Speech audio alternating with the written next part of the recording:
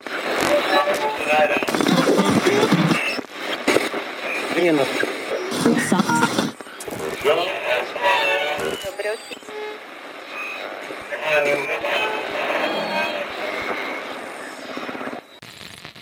see data people.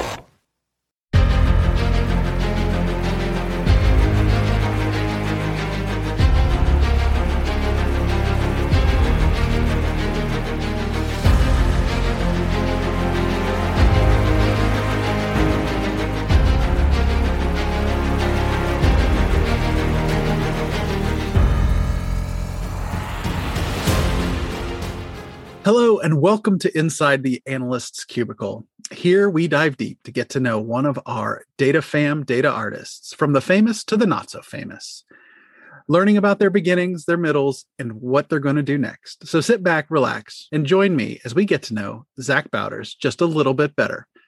Welcome to the show, Zach. Thanks for having me, Mark. I'm excited to be the first person in the hot seat. Yeah, it's going to be a interesting ride, so we'll see where it goes. So let's dive into some probing questions. Please take a moment to introduce yourself to the listeners, for they may not know who you are. So I'm Zach Bowders. I am a BI specialist at Jones Lang LaSalle. And previously before that, I spent 13 years at ALSEC, St. Jude Children's Research Hospital. JLL is a real estate services company. So what I do there is I support different organizations in managing their properties through analytics. What I previously did at ALSEC was I helped fundraise to basically end pediatric illnesses like cancer. And you're also a Tableau Zen master. That's a thing too. Also a Tableau ambassador, a 2-time Vizzy Award winner, and the host of the Data Plus Love podcast, which if you're listening to this and don't know what that is, that's something.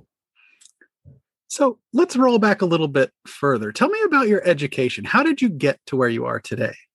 That's a great question. So I always was a computer nerd. So I think this is going to date me and possibly mortify me, but I think it might have been the movie Hackers where I first got into computers, which is a terrible example because Hackers, if you haven't seen it, is an Angelina Jolie, Johnny Lee Miller vehicle from the early 90s. Whew, that if you watch that thing, it's bad, man. But it sort of opened my eyes to, hey, computers are cool, which was a thing because my family didn't even have a computer. Like until midway through high school in the 90s, I graduated in 2000. We didn't have a family computer. My dad worked for the Labor Relations Board, and there was a time where he would be able to, at a certain point, he got a laptop and would be able to bring that home, and I could like do word processing on it. But up until then, I was basically doing everything on like an electric typewriter. So I was always late to the game in tech, but I loved the idea. And in college, I chose for my major management information systems in the business school at the University of Memphis. And partway through doing that, sort of working through my business general education classes, I found that I also really loved marketing. So I added marketing as a second major and did some summer school classes and basically kept on track with like a 4-year education plan while graduating with 2 bachelor's degrees. Wow, that's pretty impressive. So how did you find yourself in data? Was that your first job, like in a data space, or was it something different? My career journey is varied and strange. So like I said, I finished 2 bachelor's degrees in 4 years. And around the time I was graduating was right around the time Hurricane Katrina had hit. So when I had started my education, it was like the .com era was booming, right? So there were people getting hired on my school with like $40,000 signing bonuses as like a junior. By the time I was graduating as a senior, not only were people not getting those offers, people weren't getting offers, period. So between that and there was the sudden influx of sort of Katrina refugees sort of moving upwards because a lot of people had to relocate. And the area was really generous, offering lots of jobs to people that have been displaced. But unfortunately, if you're a recent graduate, you know, that's unfortunate competition for you in the job market. So I decided, okay, I am going to get my MBA right now. So I immediately entered into the MBA program as a as a new graduate, which it probably isn't advisable. Like there's a reason most MBA programs require you to have like life experience, because taking MBA classes as a recent graduate, a lot of them are very similar to classes you just took. And honestly, getting an MBA is no more difficult than getting your undergraduate degree. The classes are often taught by the same professors, have a lot of the same materials. There's just a lot more group work. So I got an assistantship. So I had two jobs while I was in graduate school. I worked at a swimming pool store in the mornings and on Saturdays. And in the afternoons, I worked in my assistantship until 5 o'clock in the afternoon, which paid for my school and gave me a small stipend. Then in the evenings, I took classes from 7 to 10.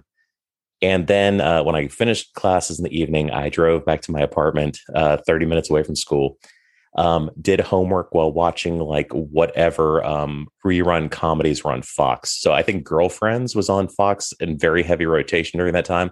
So I got very familiar with Girlfriends. And after a year and a half, because if you're taking an assistantship, you have to do your graduate studies at double pace. So instead of a 3-year program, it's a 1.5-year program.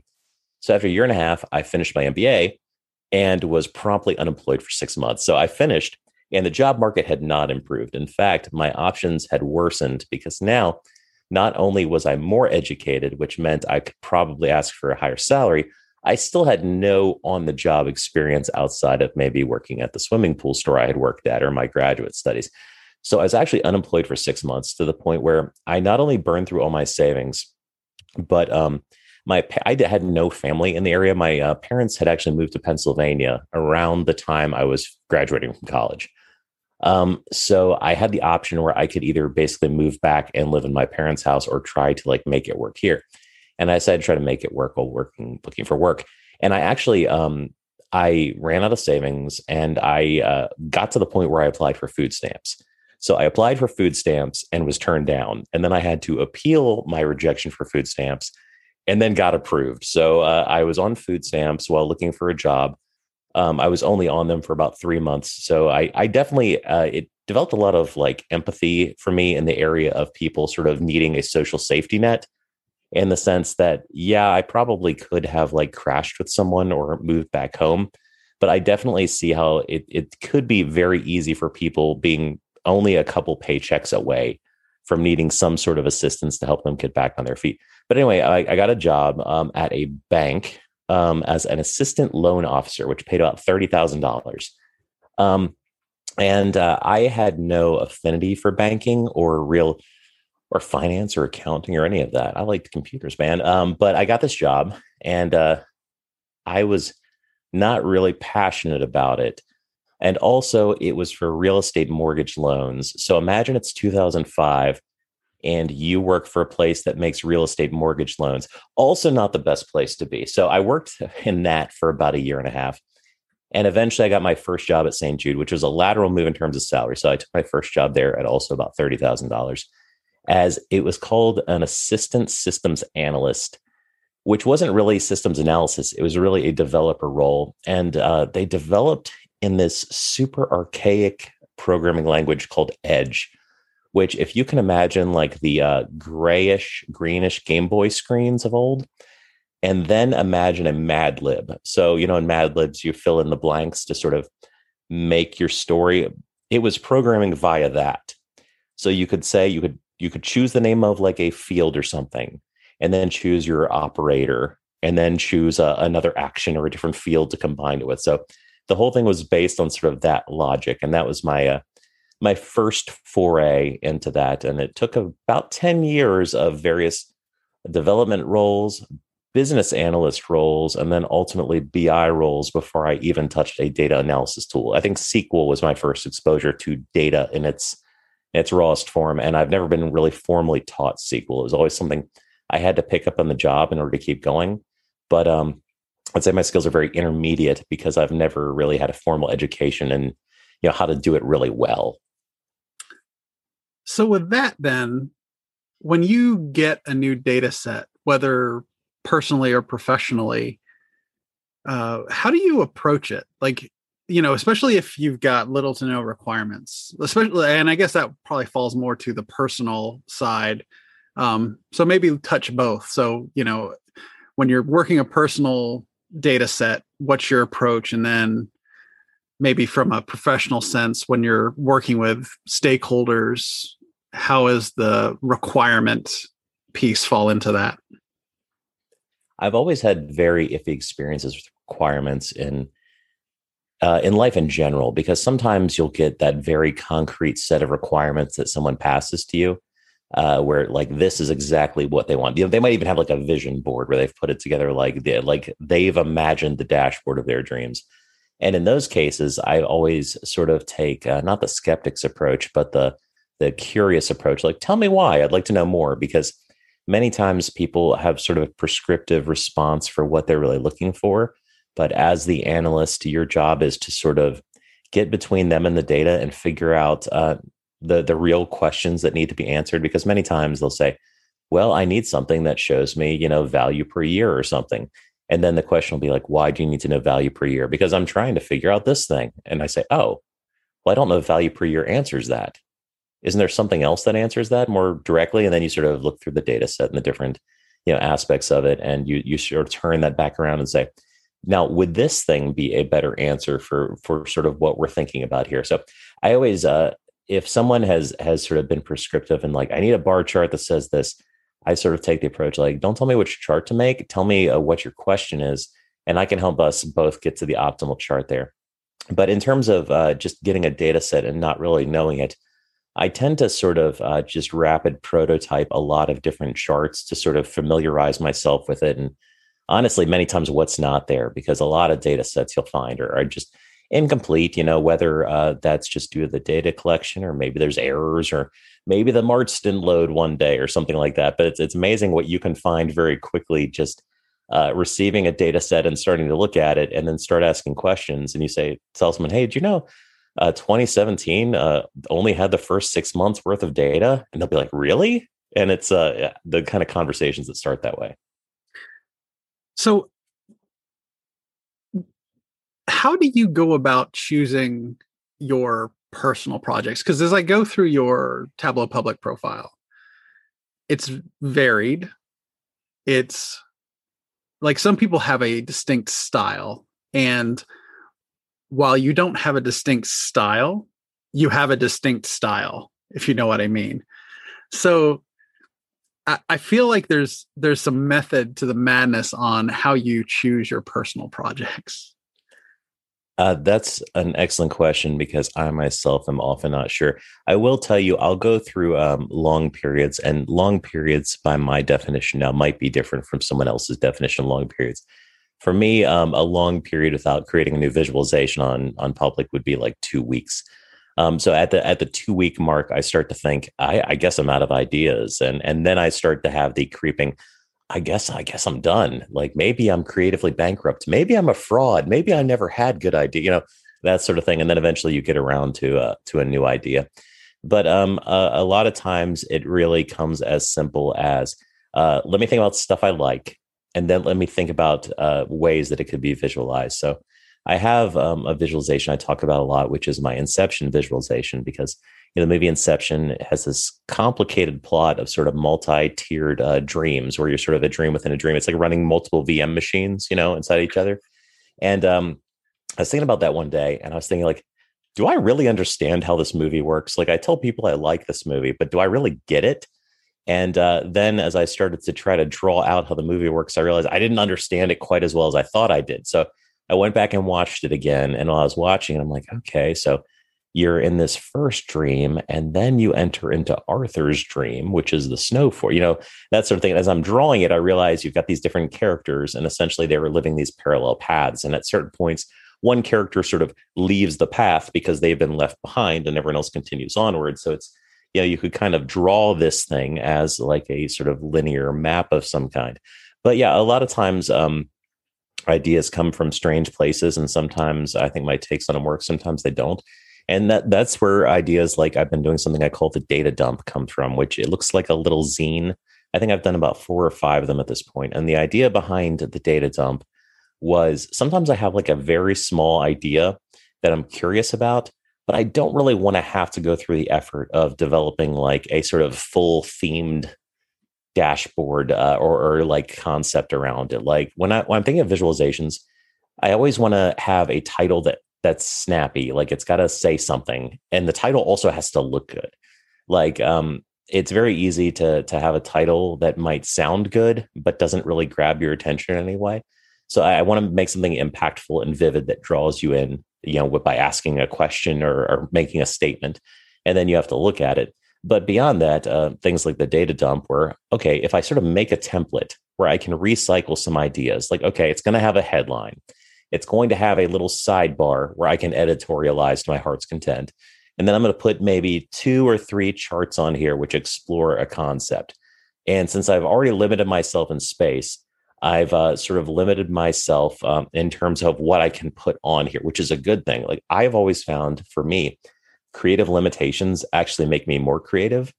And if you tell me stuff is wide open and I can do anything I want, like no shade thrown, but the latest Iron Viz feeder for this year is what you like, which sounds like a Jeopardy question or something. It's like, what do you like? And it's like, I like everything, And when you sort of put stuff like that out there, sometimes it can be daunting because there's so much, and narrowing the scope can be arduous. But by limiting the scope, not only in topic, but also in screen real estate, I force myself to be a little more cogent in maybe what I'm saying than if I went long form storytelling, which I think I've only ever done maybe 2 or 3 vizzes, which would be considered scrolly telling, where you have to scroll down the page in order to get the whole story. Yeah, that data dump series has been fascinating to watch. There's a couple of vizzes though that I'm actually like just big fans of that I wanted to look at, and they go back in your portfolio a little bit. The first one is the first 3, which was about trilogies. Can you walk us through that a little bit? Kind of what the process was, what inspired it? Sure. So it was coming up on Halloween, and sometimes I usually don't come up with sort of themes around times a year. Like if you ever check out like Data is Beautiful on Reddit or something, you'll find that a lot of people are sort of very strategic when they release stuff. Like if the new season of Game of Thrones is starting, you'll see a lot of Game of Thrones themed vizzes, or if it's football season or what have you. There'll be a lot of stuff topical to that because it sort of helps the numbers. But it's around Halloween, and I think the previous Halloween I had looked at horror movies. I'm like, I'd like to revisit the idea because a lot of horror movies have sort of long-running franchises, which oftentimes drop off a lot sooner than you expected. So there might be like 17 Nightmare on Elm Street movies. I might be exaggerating there, but I don't think by too much. But like the quality might have dropped off after 3 or something like that. So I was putting this data set together, and I was going to compare all these different series, and they all had various lengths and that sort of thing. And then at a certain point, I thought, well, what if I sort of just distill this down and take it back to like the first 3? Because there was already so much variation in quality across the first 3 films of various series. So I'm like, okay, I would like to do a small multiple of this. And I actually have, and I can give it to you to put in the show notes or whatever. I have a little notebook where I often draw some ideas. It's just a little composition notebook. You can get them at Target, and it's graph paper. It's great. They're like 50 cents. And it's really great for plotting out business. So I came up with this idea. Okay, I'm going to have 3 horizontal bars of some kind. Each one will say the Rotten Tomatoes score for each of the first 3 movies, and we'll do it small multiples and maybe make it in like a giant triangle shape. So that kind of limits how many different franchises I can put in there. I think it was Jeff Schaefer who gave me a tip on some of my formatting, because I'd done an earlier release about spacing this out, and he gave me a tip to help basically put some extra room between the small multiples, because it's very easy if you do small multiples for stuff to feel crowded and sort of blend in together, which then gives you the temptation to throw more lines on the page, but that creates more like cognitive noise, and then it's less design savvy. So I think Jeff gave me the idea: add totals and then just cover up the totals, which would create the necessary spacing that I wanted for my my charts, but also give them enough room that you could see each of the franchises distinctly as their own. They don't all run together, and they're all visually unique. And I think the crowning touch for me was, since I was thinking about it in terms of Halloween and scary movies, I went with candy corn style colors for the movie. So I did a yellow and a white, an orange, and a yellow sort of descending order to highlight the different colors of the movies. Yeah, and just a couple of the key things that I love from this viz are just the little things. The first one is using the title as the legend, where you've got the 1, 2, 3 to designate what order the films are, and then the kind of narrative above how to read this nonsense. Just the tongue-in-cheek nature of it kind of just fits so well with the horror movie theme. It was just fantastic.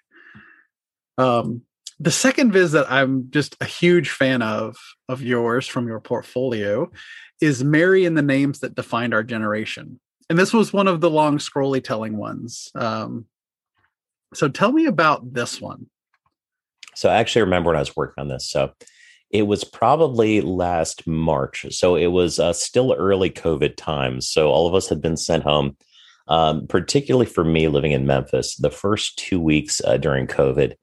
Not only was I suddenly at home, not only was there a worldwide pandemic, my work had gone nuts at my old job. Everyone was sort of freaking out. So they're asking me to project, how much we might lose as a result of this, which, when you quote like an unprecedented global pandemic, you have to reiterate to people, projections are based on precedent, and this lacks precedent. I don't have something to work with there.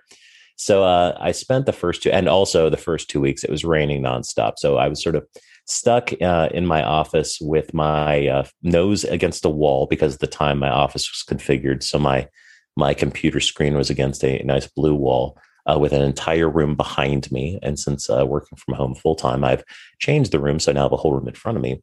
And I was overwhelmed. So I started after a couple weeks, and the new normal started to sink in. I started to look at new projects, and there's this data set of U.S. baby names that I had already iterated on twice. So it's names by birth year, so you can get an idea of volume of names being born at any specific time for the U.S., and the names and also sort of gender of the child, male or female. So, sometimes like I have a friend, Michael, who's female, and there are plenty of male Michaels too. So it was kind of cool that you could look at the two names differently by gender and sort of compare the popularity of more unisex names in that way. So I'd already done a one version using that data set where it's kind of like a card like that you might send a friend, where you could compare two names. So you're sort of comparing your relationship by seeing when your names are popular. And then there's a second take I did on it, which was around Mambo number 5, using the names and ages of the girls in that song to estimate about how old the girls would have been in 1999 had they been born in the peak year for like Angela or Pamela. And so one thing I tend to practice is I think about reusing data sets more than once, because oftentimes with work stuff, unless it's just a one-off, you're going to probably come back to the same data set again to do more work or answer different questions. So I like to come back and look at stuff and think, is there other stuff here that I could be doing with this? So as I was looking at that, I was wondering, we know the different generations and we're able to define them in the United States. What names were more popular when, and sort of, is there a lot of crossover? Do some names have a lot of staying power? How does it compare for men and women? And the first chart you actually see on this. So the main design premise of this is based around area charts, but area charts that are segmented out by generation. So you can see them sort of sliced up as if you were slicing, I don't know, fudge or something. I don't know why I chose fudge. Roll with it. So you can look at it and see, okay, so Mary in the Greatest Generation was the most popular female name. And Mary had its heyday in the Greatest Generation and Silent Generation and Boomers. And then around Gen X started to drop off quite a bit. And now there aren't a ton of Gen Z Marys being born. And John is the male Mary for that same period. And while it had more staying power, it's also tapering off in the modern age. But the last chart I thought of when I was putting this together is actually the first chart you see. So it's a simple line chart. It goes across the 6 generations that I had data for, which is greatest through Gen Z. And it's just 2 simple lines, one for male names and one for female names. And it's just a count of distinct names represented in each generation. So if you look at it, male and female names back in the Greatest Generation were actually really close in terms of the count of distinct names that were being used.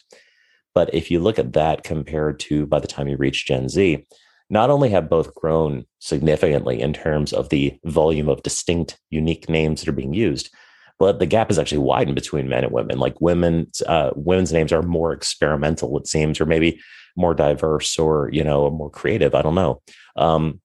And men's names are maybe more conservative in that regard, and that there's less of them. I mean, definitely less conservative than they used to be, because it's a lot more than back in the greatest generation. But yeah, there's still a significant gap there. So yeah, a lot of this came down to just personal curiosity about using this same data set again. Me experimenting with a different type of making a visualization. So like I said, I don't typically do the long form scrolly telling.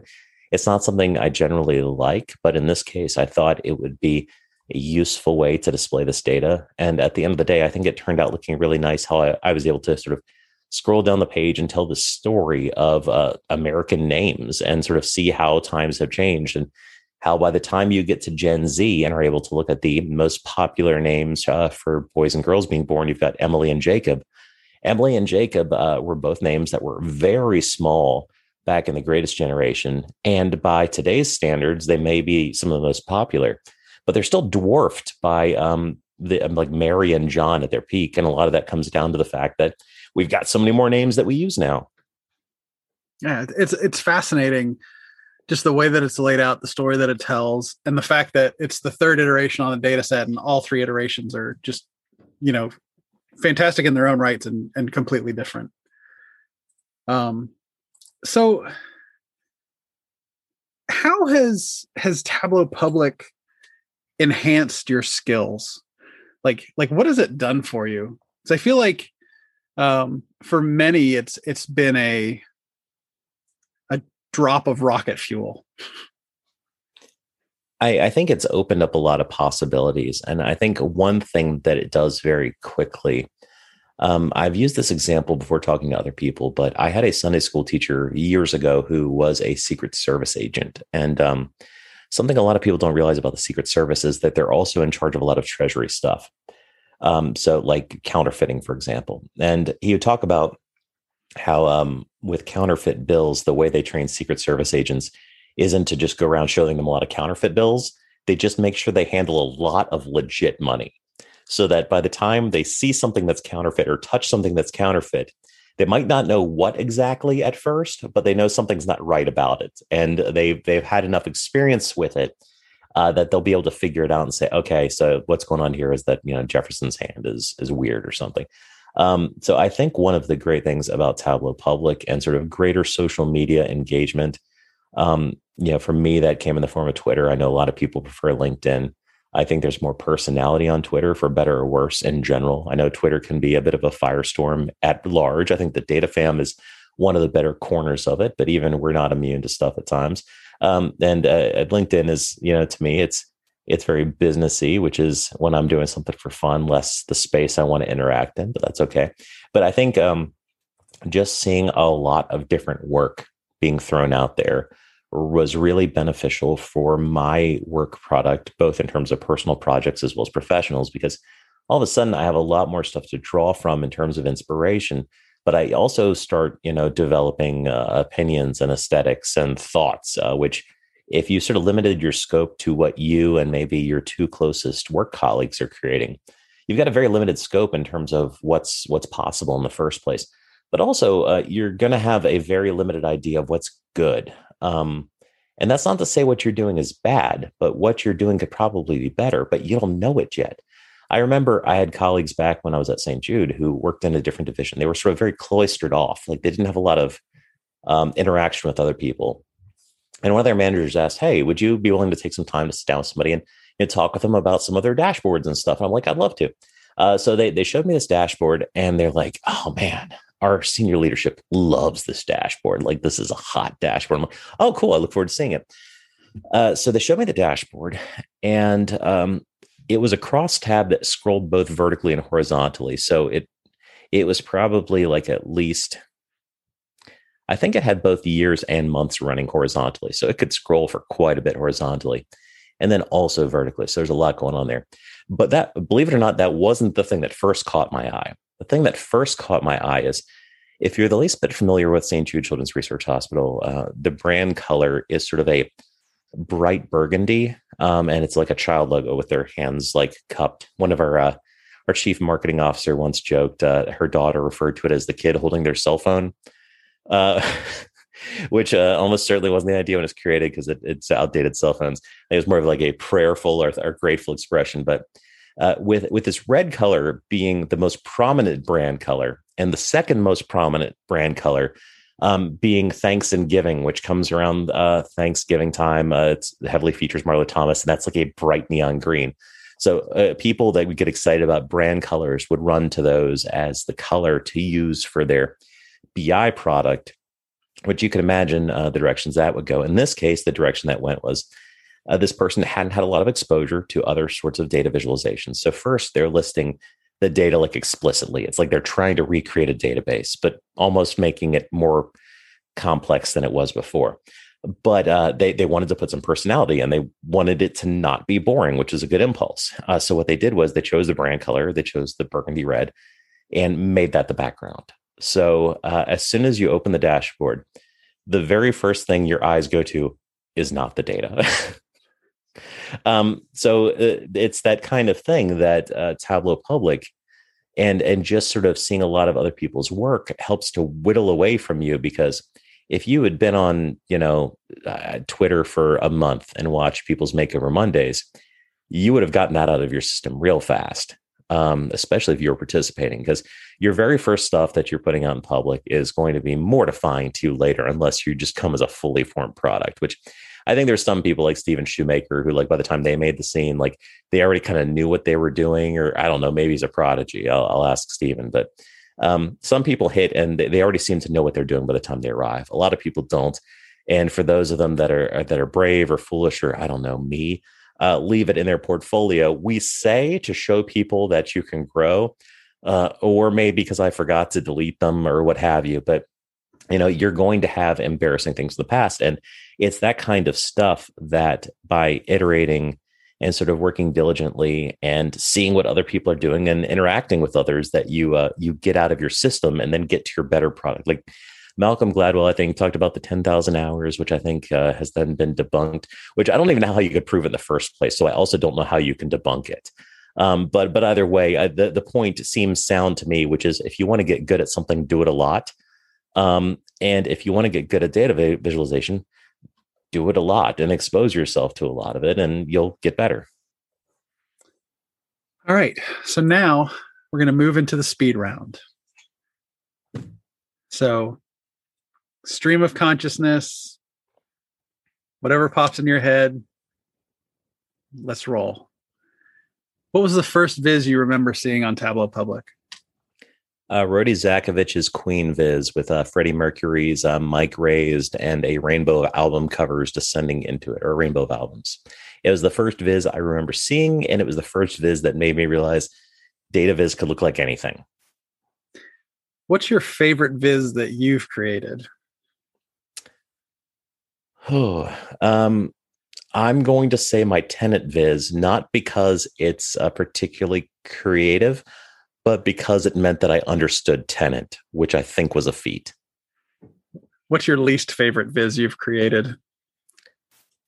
There's a couple early Makeover Mondays that I did where I was clearly very bored by the data set, so I decided to put a lot of clip art on them. If you open up my portfolio and give your mouse like a good spin so you can get past like 160 something vizzes, about the first 5 down there are pretty mortifying.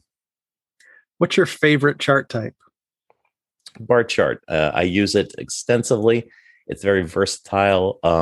It's harder to mess up. And if you do it well, it can look really nice. What's your least favorite chart type? Packed bubbles, because it looks nice if you do it right, but is still not useful when it does. What's your favorite Tableau feature? I love parameters because I like being able to swap out aspects of charts on the fly. So changing the measures on them, swapping out. Sometimes you can even swap out entire charts if you're feeling creative. Yeah, I love parameters. It gives you a lot of power. Who inspires you from a data viz sense? Wow. Gosh, I think Hans Rosling, really, like, just the power of watching his TED Talk and sort of seeing the data in motion, but also like understanding this much bigger reality about like, mankind and sort of where society is headed and whether we all realize that that's been going on or not. Like, it was just very inspirational to me and made me realize the potential power of data visualization. How many Viz ideas are still sitting on your computer unfinished? I think there's about 4 in my Tableau public portfolio, which I used to say there were none, which is no longer true because I've got about 4 that I think I started in some capacity. There's like a Doctor Who one. There is one about disaggregating data. And there's just a couple small ones like that where I got the idea, started going. I think I'm currently working on like a Lord of the Rings one where I was trying to come up with the journey of like the 9 main characters from the beginning and then 10 if you count Gollum. But yeah, those are real complex to figure out. Describe the Tableau community in a single word. Busy. And with a final hat tip to James Lipton, what is your favorite curse word? With that, I want to thank you for joining us today, Zach. I appreciate your willingness to open the robe for the audience and for us to learn a bit more about you as you sit inside the analyst's cubicle. Good day, dear listener.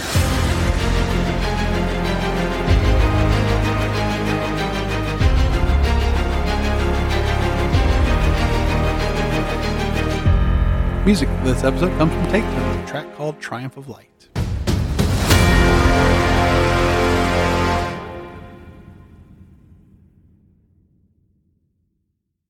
Hey, you're still here? You're probably waiting for like the next podcast to kick in, probably something better. Thanks for hanging on.